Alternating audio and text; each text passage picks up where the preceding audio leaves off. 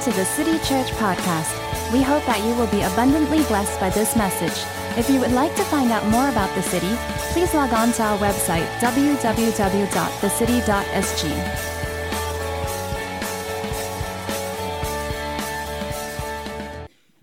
Yeah, so Jesus, I just thank you. I thank you that that there is the sound in this place of energy and momentum. There's a roar of the wind that's blowing over this house. God, I thank you for that. And Lord, I invite it today, Father, that by your Spirit and also by your angel, Lord, that you would release the roaring wind of change over this house. God, we speak to it, that it already exists, Lord, but we speak in alignment to the process right now in Jesus' name. God, I thank you for divine tools to be able to navigate the seas in high wind. Lord, I thank you that your hand is on the leadership team here, and God is on this community. And Lord, you're doing a work surely in our day that is worth being a part of. Father, I thank you for that. And Lord, I just pray right now that you would, God, you would say something through me that would be helpful. You should agree to that one, by the way. Yeah, amen. That's yes. Father, I just thank you that you would release a spirit of revelation and wisdom, Lord, that we'd be transformed by who you are, who you reveal yourself to be, God, but that you would give us a wisdom, Lord, that would transform the world around us. Lord, we pray these things right now in the mighty name of Jesus. And everybody who agreed with that said, Amen. All right. So we hail from Minnesota, where my wife and I have been married for 20 years. And like Pastor Andre alluded to earlier, I have 7 children and I have 1 on the way. Yep. So our 8th child will be born May 10th is what the due date is. So Nikki said to me, my wife's name is Nicole or Nikki, and she said to me before I left on this trip that this baby better not be born while you're gone. You know, it was almost like a threatening tone. I'm thinking, I'm not here. I can't control this. Why are you mad at me? You know, but by God's grace, I'll get home and it'll be fine. We'll be home in time, right? A little bit of affirmation would help here. So we, you know, some would say that's a lot of children. You know, I have been struck recently. Now, for us, our journey is a unique one. You know, when the Lord came to us, we were married 5 years before we even considered having children. And he came to us and he said, would you let me plan your family? Like he asked us, Jesus asked Nicole and I, would you let me plan your family? And, you know, at first that was the moment of letting go of control, right? He was asking for us to relinquish our choice in this manner. And he was asking us to invite him into this process. And you know, both Nicole and I, we love the Lord, and our lives are sold out to him. And so hard to say no to a request like that. Hey, would you let me do this? And so we said yes. And when you know it, within the first month, we got pregnant. I mean, like right away, we got pregnant. And Nicole carried to 12 weeks when we had our first miscarriage. And it was such a violent miscarriage that my wife almost lost her life. She ended up in the hospital. They had to do emergency surgeries. She had lost so much blood, had to do multiple blood transfusions just to spare her life in that moment. And we're laying in the hospital bed after the first this experience, and we're in a recovery room, and I'm laying on the bed with her. You know, we're just crying, and we just really don't know what to think about this because Jesus had come to us and said, will you trust me to let me plan your family? And I assumed that when you say yes to God, knowing that his plan is good, that his ways are good, I trust that in him. I trust his character. He's been so faithful in our lives. Like our story is ridiculous in terms of the goodness of God that's been displayed in our lives. And so we're just in shock because it didn't go the way that we thought it would go. Can anybody relate to this? Felt like I had a promise, and then it went the opposite direction of what, like that. You know, poor kid. That's how I felt, right? And so we're laying there and we're grieving. And in the midst of the hospital room, the Lord came to us and said, would you let me plan your family? In the midst of the loss, he came back and he said, I need you to sign up again. I need you to sign up again. Would you let me plan your family? Do you trust me to plan your family? So in the midst of our tears, we said, yes, Lord. We would conceive soon after Nicole recovered, and our first son was born. His name is Josiah, and he's now 15 years old. So I have one boy and I have 6 girls. So after Josiah was born, him and I got together and decided to start a women's ministry. Yep, that's kind of how it went.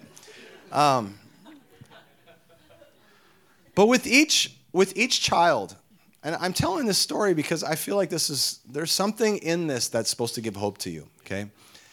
With each child, the Lord would come to us and say, will you let me, do you trust me? Will you let me plan your family? And we would say yes to him. You know, our journey has had us, we have 8 babies in heaven. And we have 8 here on earth. Multiple times, Nikki almost lost her life because they were such a violent experience of the loss. There have been multiple times where I've had to carry my wife's limp body into an emergency room, hoping for them to save her. Because we're people of faith, we're believing that the Lord is going to restore something, and so even though there's not a heartbeat, I'm decreeing resurrection over this child, and I got to tell you that every time the Lord came back to us, every single time, he would say, do you trust me to plan your family? And I would have to answer from a place of just experiencing pain and disappointment and loss. Yes, Lord, I trust you. I know that your ways are higher than my ways. Now, I don't believe for a second that the Lord took those babies. I don't believe that he ordained that Nicole should go through pain. But you know what's amazing about God is that he so marries himself to your life that he's right there in the midst of the most painful experiences of life. He's right there in the middle of it. He's with you in it. He's not going to forsake you out of it. He's right there walking with you. And he's so close to it that it's like, God, how, if you were so close in this, how is it that this happened this way? I'm just being real with you today. I hope that's okay. We're all on a journey together, by the way. You know, during worship, I mentioned to Josh that this experience is a lot like our church in the early days. Oh, man. Felt like yeah, it's much cooler than ours was. You guys are way more hip than we were. but you meant temperature?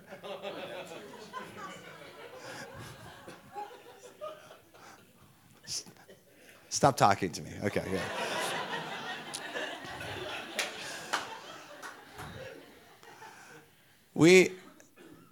In the early days of our church, though, it felt just like this, where there's such expectation and momentum. I loved it. I'm sitting in worship, and I'm thinking back of just the roar of the sound that's in this room and such life. And as I was experiencing that, kind of sort of reliving those moments for us, I felt the Lord say, for you to cherish these moments.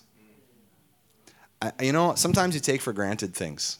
You're on a journey, and you take for granted where you're at because you're trying to get to where you're trying to go. And so everybody's got their focus on where we're going next, because that's more exciting than where we are.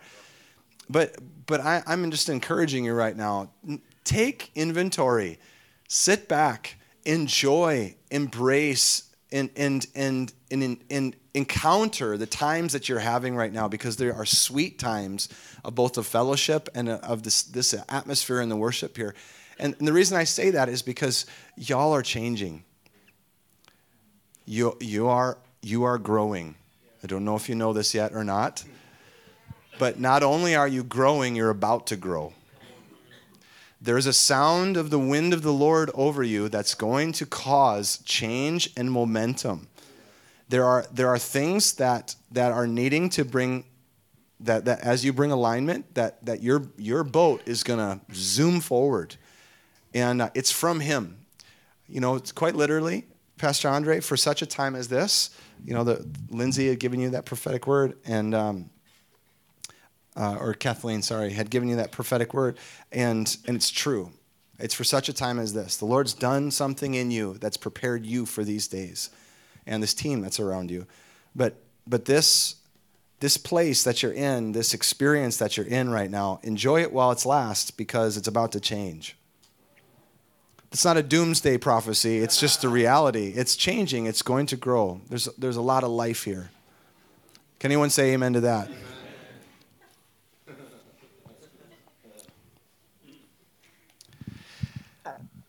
It doesn't always look the way that you thought it was going to look. God's plan, it doesn't always look the way I thought that we would have had no issues ever with pregnancies. Because God came to us and He gave us a promise. And what I didn't realize, though, is that there was warfare around our promises.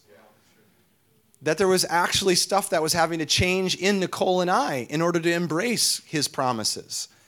That it wasn't all just on His end, that He had made the promise and then He had given us the opportunity to come into alignment with those promises. And so I want to say over you today that I have a word of wisdom for you. I have a word of wisdom. It's a couple passages of Scripture here that I'm going to preach and share with you this word of wisdom. And it is directly related with you staying in alignment with what God is trying to do in this season. It's necessary. Okay, everyone repeat after me. This is necessary. Okay, now knock your neighbor and go, hey, you ought to listen to what he's about to say, okay?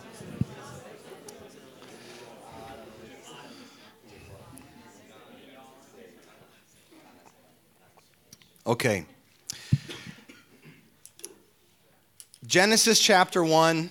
If you got a Bible, feel free to turn there. Genesis 1.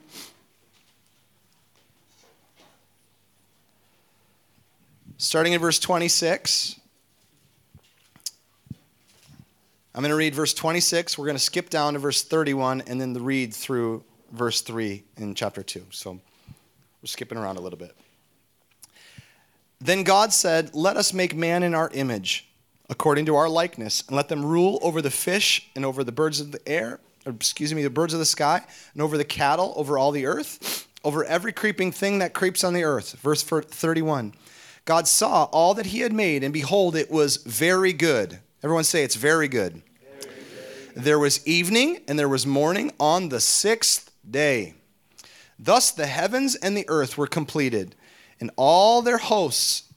By the seventh day, God completed His work of all He had done, and He blessed the seventh day. He sanctified it, because in it He rested from all His work which He had done, or He had created and made. Okay, look up here for a second. Let me ask you a question. Do you think God takes coffee breaks? Siestas, a nap. Does God finish a day and then He's like, woo, but that was a hard one.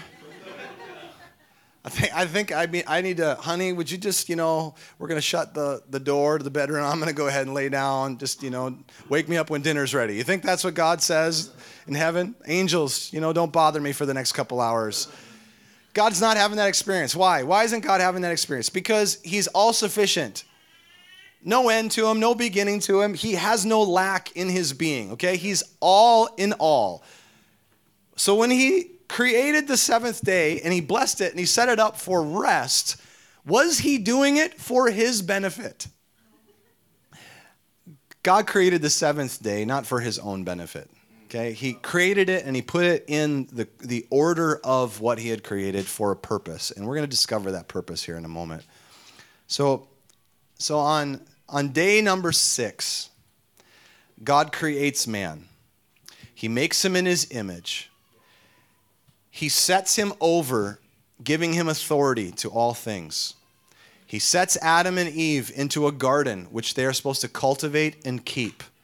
Their job is to extend the borders of this garden until it covers the rest of the good earth.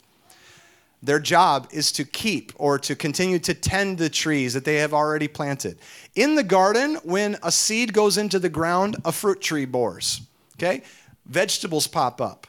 Everything good pops out of the soil of the garden. In fact, every time Adam and Eve go to work, they're never having to deal with any kind of decay. They're never having to deal with weeding their garden, with having to work through any kind of issue. Now, in Minnesota, we have a type of soil. It's rich. It's really dark in color, like black in color. So rich in nutrients. And we'll plant things, and they'll grow, and they'll flourish. But along with the plant always is weeds, other different plants that were, somehow mixed up in the soil. Like everything grows in that kind of soil. And so we would have to come alongside it and weed it and pull out and to make sure that intentional plant would thrive and grow without anything hindering it. Are you ready? Yeah. Well, in the Garden of Eden, Adam and Eve would not have had to worry about that. They wouldn't have had to deal with that. They were just fruitful all the time. Everything they're laboring into just works. It works, it works, it works. It's an amazing idea if you think about it.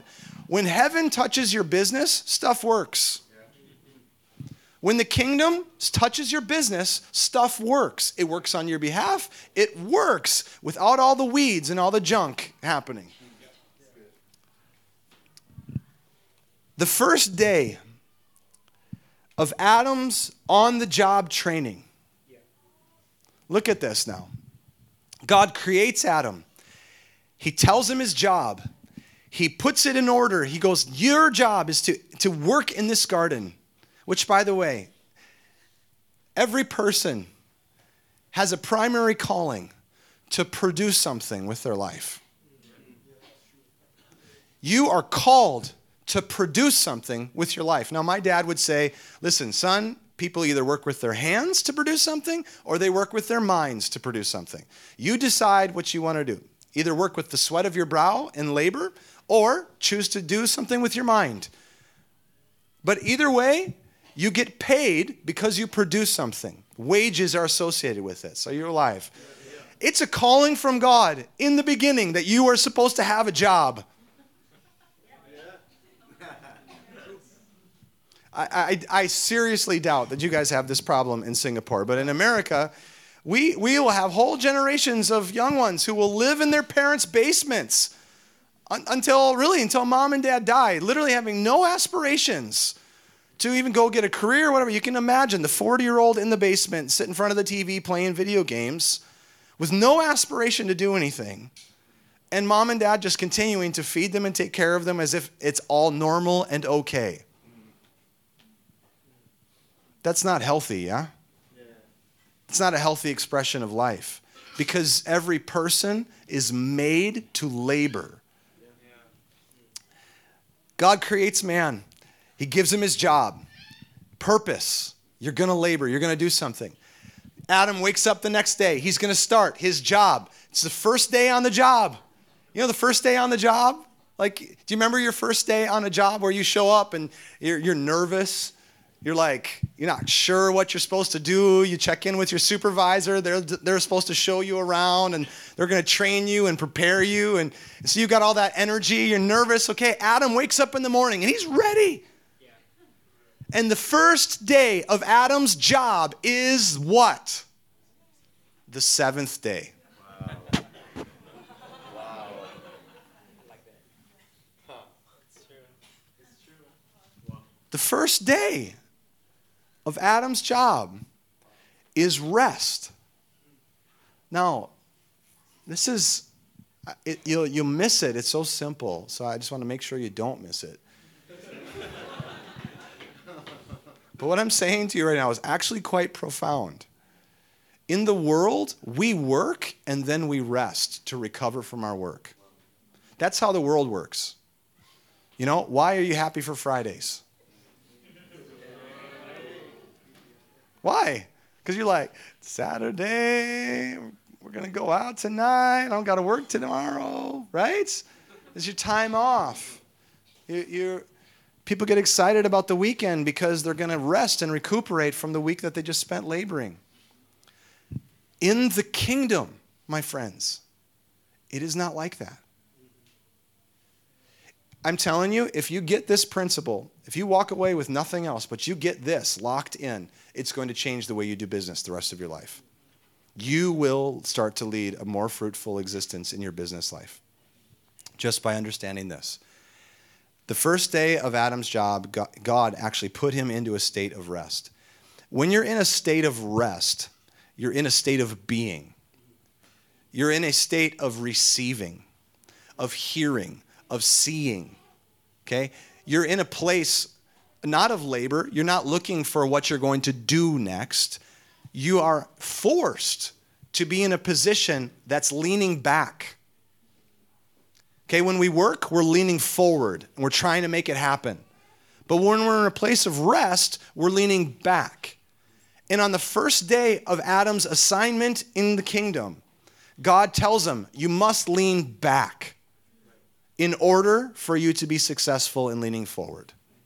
Now, you can see this woven throughout Scripture so many places. But I just want to pause on this one. Simply to put it like this, I have found that when I strive for achieving something, if I'm a goal-oriented person, I'm a leader. We planted our church 12 years ago. It was 8 people in a living room. Now it's a church of over 1,000 people in attendance every weekend. We're building a facility right now that that will seat 1,500 people in the auditorium. It'll have a 24-hour house of prayer, additional classrooms, stuff. Our church is going to double in the next 2 years. Again, our church it'll be that a 2,000, 2,500 member church. It would be already if we had the space. Like, I'm a performance guy. I like doing well. I'm driven by change. I want to see excellence. Anybody like that in here? Okay. Singaporeans? Is it like your whole country's like that? Okay, awesome. I knew I felt at home here, right? I like that. I really like that. But can I tell you the secret of my success? The secret of my success is not goal setting and strategic planning and visionary meetings and attending conferences where we can see people who have done it better before us and then try to take notes on what they've done and then go back and I'm going to implement now what they've done. That's not our secret. We don't even do that. I started to at the beginning and it started to make me want to throw up, so I stopped.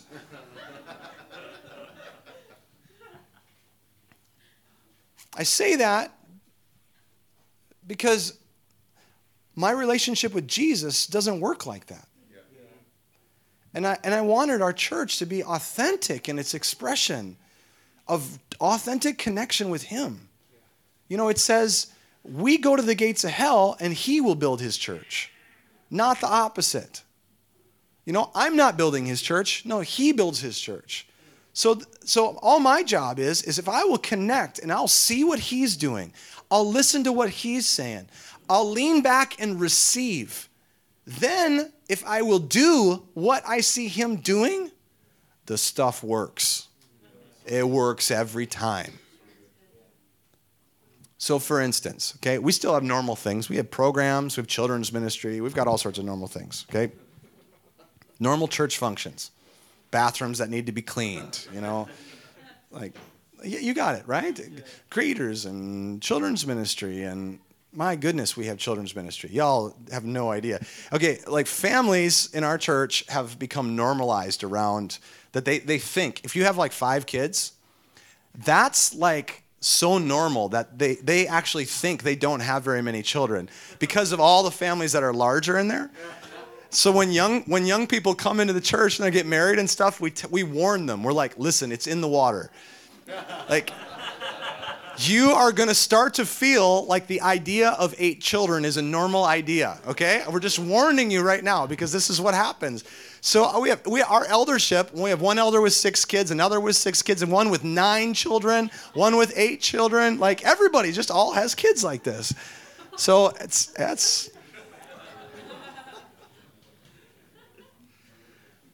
But we're a family, and families don't function according to a business plan. I want life in the church. I don't really want to attend a high performance organization every weekend. Andre, if I get out of bounds, you just kick me. That's fine. Okay. I'm all about excellence. I love excellence. Okay. I want our church to be a high performance organization, but I am not trying to build a high performance organization. I think that sense of greatness and excellence should come out of our intimacy with the Lord.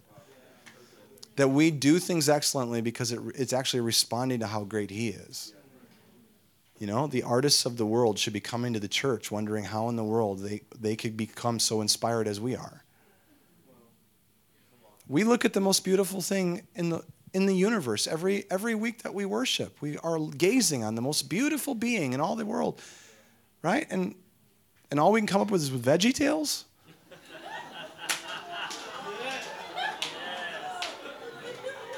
Right? Come on, guys. Come on. Okay.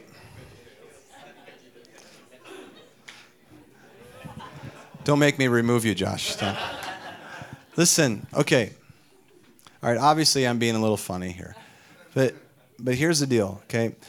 Jesus made some comments about his life. He said, I only do what I see the Father doing. Okay, what does that look like? In the practicality, what does that look like? You're in a time of prayer. I'm assuming you take time to pray. You're in a time of prayer, and you get a picture in your mind, like where the Lord just like shows you a glimpse of something. And maybe you could see your situation playing out in that way. Right? And so you saw this picture beforehand. What if I told you the Lord was showing you where He's at in that situation? He's given you a picture of what He's doing. And now it's your job to come alongside Him and do what He is doing. I had this experience. I was in the Philippines, and we're ministering. It was about a room about this size, and mostly college students. And I was in Los Baños. It was the college campus there, and University of Manila. Excuse me, University of Philippines, Los Baños. And the guy I was ministering with, he looks over at me and he goes, listen, I had this picture that I am on the floor and everybody around me, this whole room is doing a hog pile on top of me. And everybody's laughing and everyone's rolling around. And I'm like, okay, it's a nice picture. Like, are you wanting me to preach that? What's your... Like, what kind of, it's, you're seeing this picture, but how effective is that? What do you do with that? So we get into the service and God's moving and we're beginning to prophesy over people and minister. And then there's this moment where my friend walks over and he lays hands on this lady and she just starts busting out in joy and falls over. Well, when she falls over, he goes ahead and goes with her. Right? And they're on the ground, rolling around, laughing under the power of the Holy Spirit. God's just like doing this work in them. And now they bump into somebody and they fall over. You can see where this is going. Before the end of the evening, there's a hog pile of people on the ground, rolling around, laughing, and where God's joy is touching all these lives. Now, if I was leading this service from a point of leadership and control, and we got to the moment where it's a serious moment and we're ministering to people seriously. And all of a sudden, I have this person fall over on the ground and she's knocking into chairs and she's laughing and whatever. Isn't that the moment where I ask the ushers to come over and take her out? If I'm in my high performance organization, maybe not this church, okay? We'll test it and see. Yeah.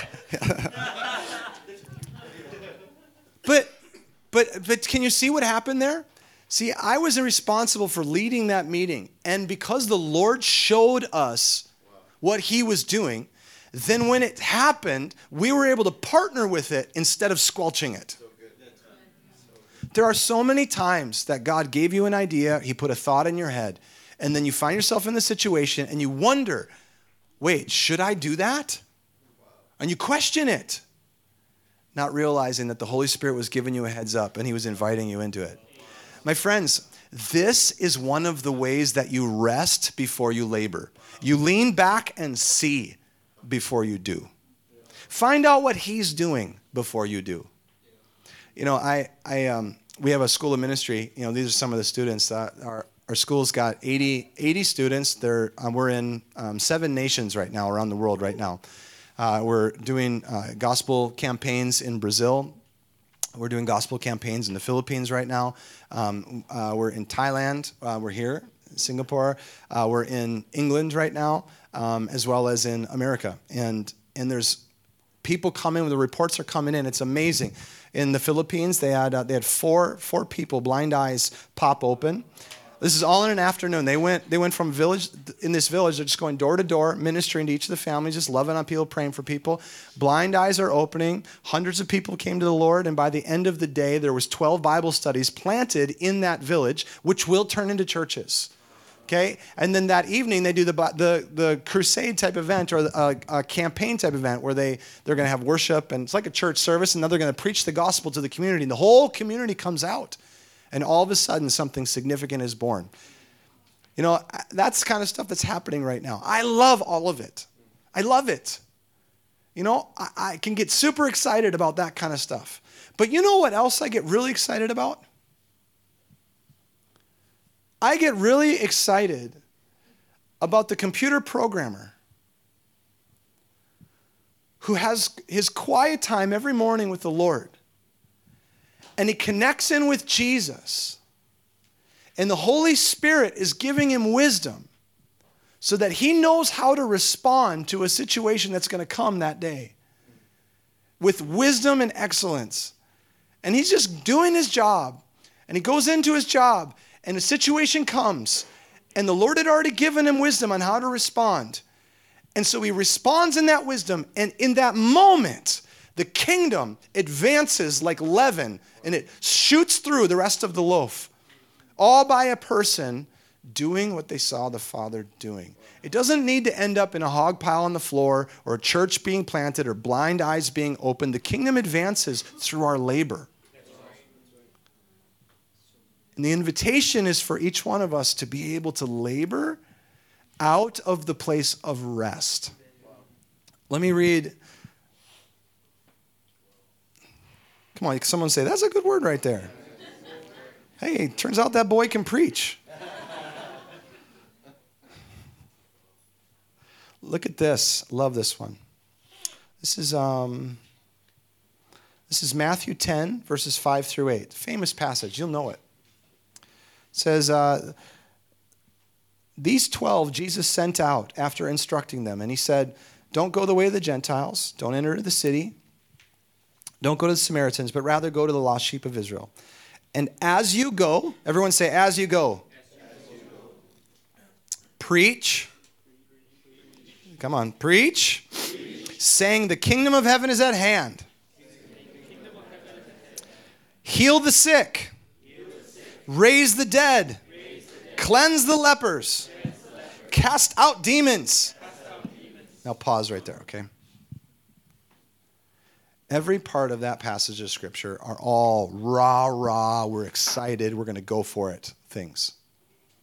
Right? I can preach a sermon and I get us really excited about going out and preaching the kingdom. I give you 50 reasons why it's so important. Let's go do it. Give you some instructions. We'll go out there, we're going to see some stuff. It's going to be awesome. Okay?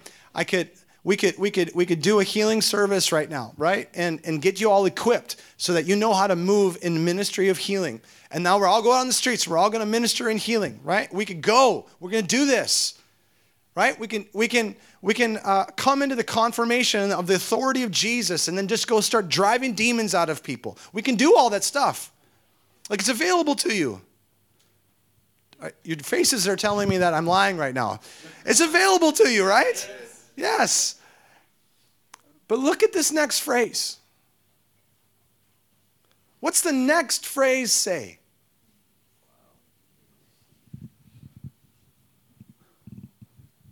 Cleanse the lepers, cast out the demons. Freely you have received, freely give. Freely you have received, freely give. What qualifies you to give is that you received. I love evangelism. I love power evangelism. I love it. I enjoy it. Last night, man, we had a young lady. Her spine is bent like this, okay? Surgery is a must. She's going to need to put 2 rods up and down her spine to keep her spine straight, okay? That's her condition. We laid hands on her last night, and her spine went bop, bop, bop, bop, straightened out, okay? Love that. Like, that's a good day in Jesus. I love it. But I don't have that to give unless I received that. What qualifies you to be able to do the ministry is that you received it first. This is a part of resting. You must rest before you labor. Okay? You got to hear from him. What's he saying? What's he saying? You know, I preach a regular basis. You know, it's part of my role in the body of Christ right now, and so I'm always having to have some kind of content to share. And can I tell you that if you ever find yourself in a situation where you're facilitating a Bible study, or you're in a situation where you're having to preach from a pulpit on a regular basis, where you're having to communicate. You know what the temptation is? The temptation is that you start to go to the Bible for material for your next sermon. You start studying so that you have something to give. That's what happens. You go to school to become educated in such a way that prepares you so that you have enough information so that you have something to give to the people, and you're supposed to impart and teach the people. The temptation is then that you use the Bible as a means to get material for what you're to communicate. But Jesus said he only spoke what he heard the Father saying. And so what I've found is that if I study in order to have something to say, then I'm laboring to try to achieve something. But if I study to have intimacy with Jesus, just to know him, to connect with him, then when I stand up into a pulpit, all I have to do is talk about what Jesus has been doing in me, and I can break the bread off of my life and feed people with it. Jesus said he only spoke what he heard the Father saying. Listen, it's so easy to strive to try to have something to say. It's so easy to try to work to try to achieve something. It's much more difficult. That's why I call this the hard work of rest. It is much more difficult before the task to say, okay, we better soak a little bit in God's presence. I know we have a meeting. I know we only have 10 minutes. We're going to take the first 5 minutes to be in his presence. I know we got decisions to make. Seriously, like right now, it's really difficult actually for me to be away from home right now. I was having meetings with the city, like 3-4 meetings a day on this building that we're building, and there's so many things happening, and it's all agenda. You just got to keep piling it on, and I get into these meetings, and I'm like, Jesus, where are you in this? Because I'm really not interested in building a building that you weren't a part of. And so we stop and place the demand, even on the city officials that come to meet with us. We're like, listen, this is God's building, and so we're going to go ahead and entertain his presence, and then we'll meet. Right? So we'll take a moment. We'll lean back. Do you know how many decisions I have been saved from? Because in the 9th hour, at the last minute, the Holy Spirit spoke something to me that I did not know before, and all of a sudden I am making a completely different decision. It happens all the time, guys. And this is your life. Your life is made for fruitfulness. Okay, I'm saying this to the church, and I say this as a word of wisdom. You are in some change. You are. Pastor Andre has been set into place here. By the way, you can trust him. I've only known him a few experiences of getting to know him, but every time that we talk, though, I can feel such a confidence in the Lord that's in you. It's good and it's right. So I'm so excited for you, man. And this is for such a time as this. But it means change. It means forward movement. It does. It means strategy. It means all those things. But church, before you get driven by the prophetic words that mean this and that, and before you start planning, do yourselves all a favor and make sure that you lean back first and rest before you decide to execute. Make sure you take a moment to lean back and hear from the Lord before you go.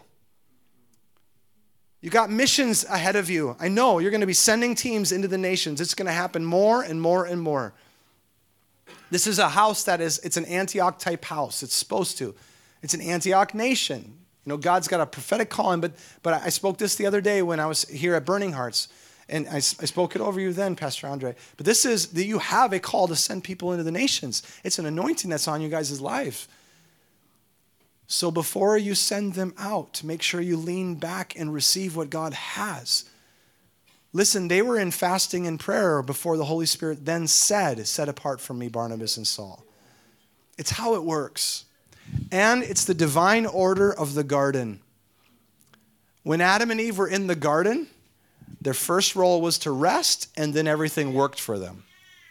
Once they left the garden, they would have to toil and pull weeds and work with the sweat of their brow to try to produce. But I do believe that what Jesus has done in reversing the curse of sin is that he has invited us in, once again, into that Sabbath day rest that has been provided for us. And that if you'll choose to live your life like this, lean back before you put your hand to the plow, that there is a fruitfulness that's available to you, that you will outperform all of your competitors by simply taking time to pray and to seek God first before you do things. You'll outperform all your competitors by simply taking time to lean back and soak in his presence so that you can move forward in the word of the Lord. Anybody say amen to that? Amen. Okay. Two last things here. As we're in worship, I don't know if you guys do dance or have any of that. You just watched my daughter dancing a little bit here. There were angels actually dancing in here. And I felt like it was actually an invitation for your church to begin to sculpt the atmosphere. Like he's wanting to bring a change in the atmosphere, and part of it is actually going to happen through movement. So some of you, I don't even, it could be choreographed, it could be whatever looks good for you guys, okay? I'm not, I could totally see Josh doing choreographed. Actually, I've seen him do choreographed singing.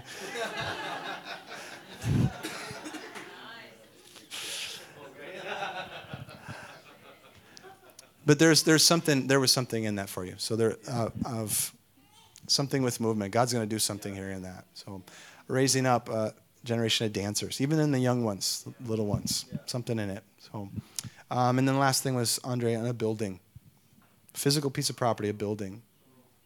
I just felt like I was just supposed to share our story. I went to our bank. And I said, I'm needing several, it was the budget at that time was $5 million. That's what I was needing to break ground and to add on to our current facility. And so I went to the bank and I said, hey, this is what I need. And what's your terms or what are you wanting? And they said, well, what we're going to need is we're going to need commitments from the church, all the campaign or stuff, information. But we need $1 million in cash before we'll let you break ground. And so I said, okay, that's the term. So I went back before the Lord, and I've been waiting on this because I was waiting for the Lord's timing.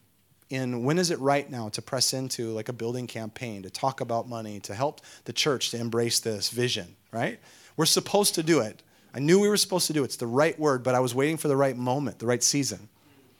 And so I said, I'm waiting on him. Well, one morning I wake up, and just as clear as day, it was a Wednesday morning, I woke up in the morning, just like normal day, and Clear as day, the Lord said, okay, son, today is the day to start the campaign. Just like that. I said, okay. So I grabbed my phone and I started writing the list of to-dos. These are all the things I got to do today then, right? We're going to meet with the staff. We're going to go through all these things because I have a list of the things that need to be accomplished in order for us to start this campaign, a financial campaign. All the people we got to communicate with, all this, right? And so I go into the office and I sit down with my team and we start going through this stuff. These are all the things we got to do. We're going to work for it. And we're 15 minutes into the meeting and I get a phone call on my phone. I look at the phone. I'm like, that's really weird. Hold on, guys. Let me just take this real quick. So, yes, sir. It's a local business guy in our city. Doesn't attend our church. Local business guy. But he's a friend of ours, so a family friend. So I said, hey, what's going on? And he says, hey, you got a couple of minutes this afternoon that we could meet? I said, sure. Actually, after this meeting, I don't have lunch plans. Come on and do lunch. So yeah, come on over to the office. I'll order some sandwiches. We'll just have lunch together. So, great. So I go over to his office. We sit down. He says to me, how much money does the bank say that you need in order to start the building? I haven't told anybody. I didn't tell anybody. He says, how much money does the bank say that you need before to start? I said, $1 million. He said, okay, it'll be in your bank account today.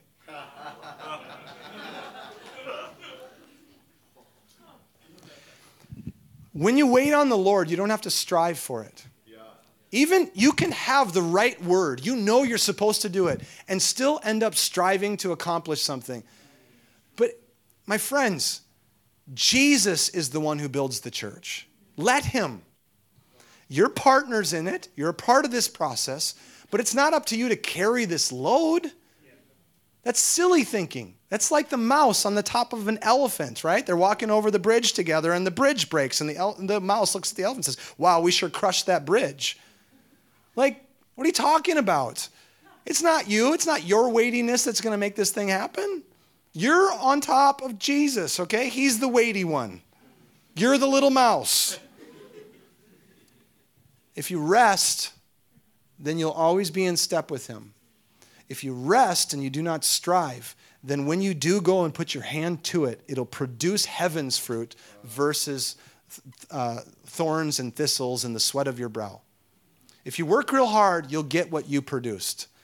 But if you'll learn to lean back, receive from the Lord, and then put your hands to it, you'll get what God can produce.